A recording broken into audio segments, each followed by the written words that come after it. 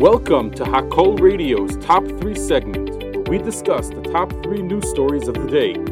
Hakol Radio, powered by the Monsey Mavasser and broadcasting live from Schlurko Studios in Monsey, New York. Number 1. Foreign rescue teams joined Moroccan rescue workers in a race against time to find survivors on Monday, September 11th, as well as to provide assistance to hundreds of homeless people whose homes were flattened by a powerful earthquake on Friday night, September 8th. More than 48 hours have passed since the earthquake struck central Morocco, with the latest reports indicating that so far 2,497 people have been declared dead and 2,476 people were injured. As rescue efforts enter a third day, rescue teams are trying to reach potential survivors before what officials call the, quote, critical period for search and rescue runs out. The Moroccan army have attempted to reach the villages near the epicenter of the earthquake, but have encountered difficulties due to the sheer destruction. The Moroccan government earlier announced that it accepted, at this stage, offers from 4 countries to send search and rescue teams, which included Spain, Qatar, the United Arab Emirates, and the United Kingdom. Spain's rescue team arrived in the country on Monday morning, consisting of 56 soldiers and 4 dogs. Many countries such as France, the United States, and Israel have offered to help Morocco in the aftermath of the devastating earthquake. Other offers could be accepted in the future, should needs evolve, the Moroccan Interior Ministry added. The French government said on Monday that it had pledged $5.4 million to aid organizations in Morocco.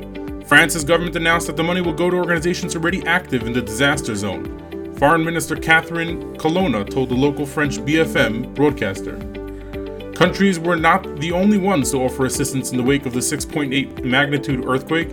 The heads of the World Bank, International Monetary Fund, African Union, and the European Commission announced that they have pledged to, quote, mobilize our technical and financial tools and assistance to help Morocco.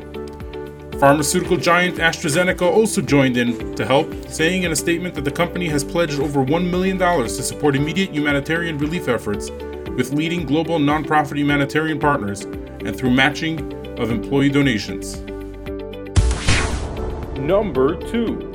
President Joe Biden will spend September 11th far from the sites of terrorist attacks that claimed the lives of 2,996 Americans 22 years ago, opting instead to send his vice president to the ceremony at Ground Zero.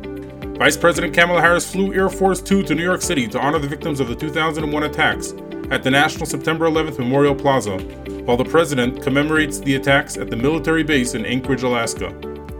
Top on the minds of many 9/11 family members turned activists are federal documents being withheld from the public about Saudi Arabia's alleged involvement, as well as the plea deals being mulled involving some of the attacks' masterminds. Quote, not only are we fighting the Saudi government, we're fighting our own government, said Dennis McKinley. It's like our government is helping the murderers. McKinley lost his older brother Danny, who was in the South Tower that day, and is infuriated by the fact that the Pentagon is contemplating plea deals for some Al-Qaeda detainees, such as the purported 9/11 mastermind, Khalid Sheikh Mohammed. McKinley's family and other victims' kin received a letter informing them about the potential deal several weeks ago, though last week the Biden administration rejected some of the concessions being considered. Quote, they're telling us it's probably not going to go to court, and the reason is they don't want there to be a trial because these terrorists in Guantanamo Bay, they're going to spill the beans on Saudi Arabia's involvement and alleged U.S. failures in the run-up to the attacks. Khalid Sheikh Mohammed's attorney in Guantanamo Bay told the attorneys for the McKinley family that if you guys had this information, everyone would be up in arms. For years, family members have feuded with the government over files that could shed more light on how the terrorist attack was orchestrated. Complaints have been levied at the Bush, Obama, Trump, and Biden administrations, claiming that the government is still hiding something from the American public. Number 3.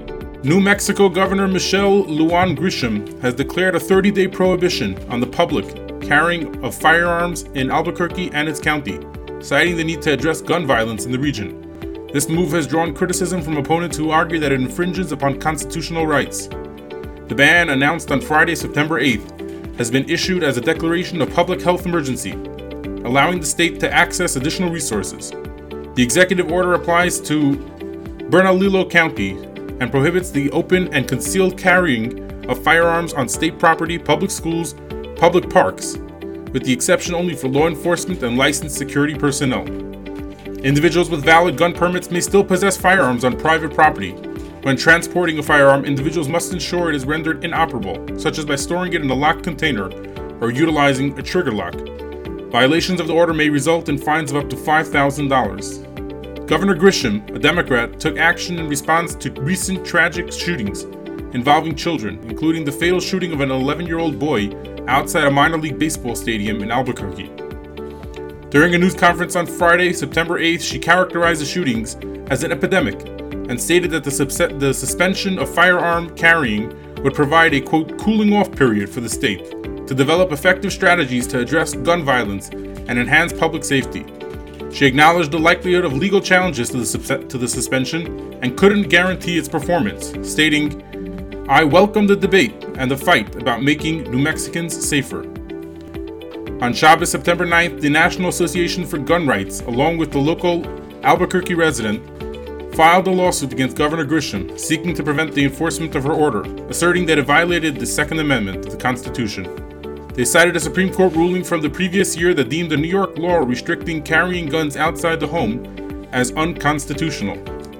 On the same day, another lawsuit challenging the order was filed by the Gun Owners Foundation and the Gun Owners of America on behalf of a New Mexico resident.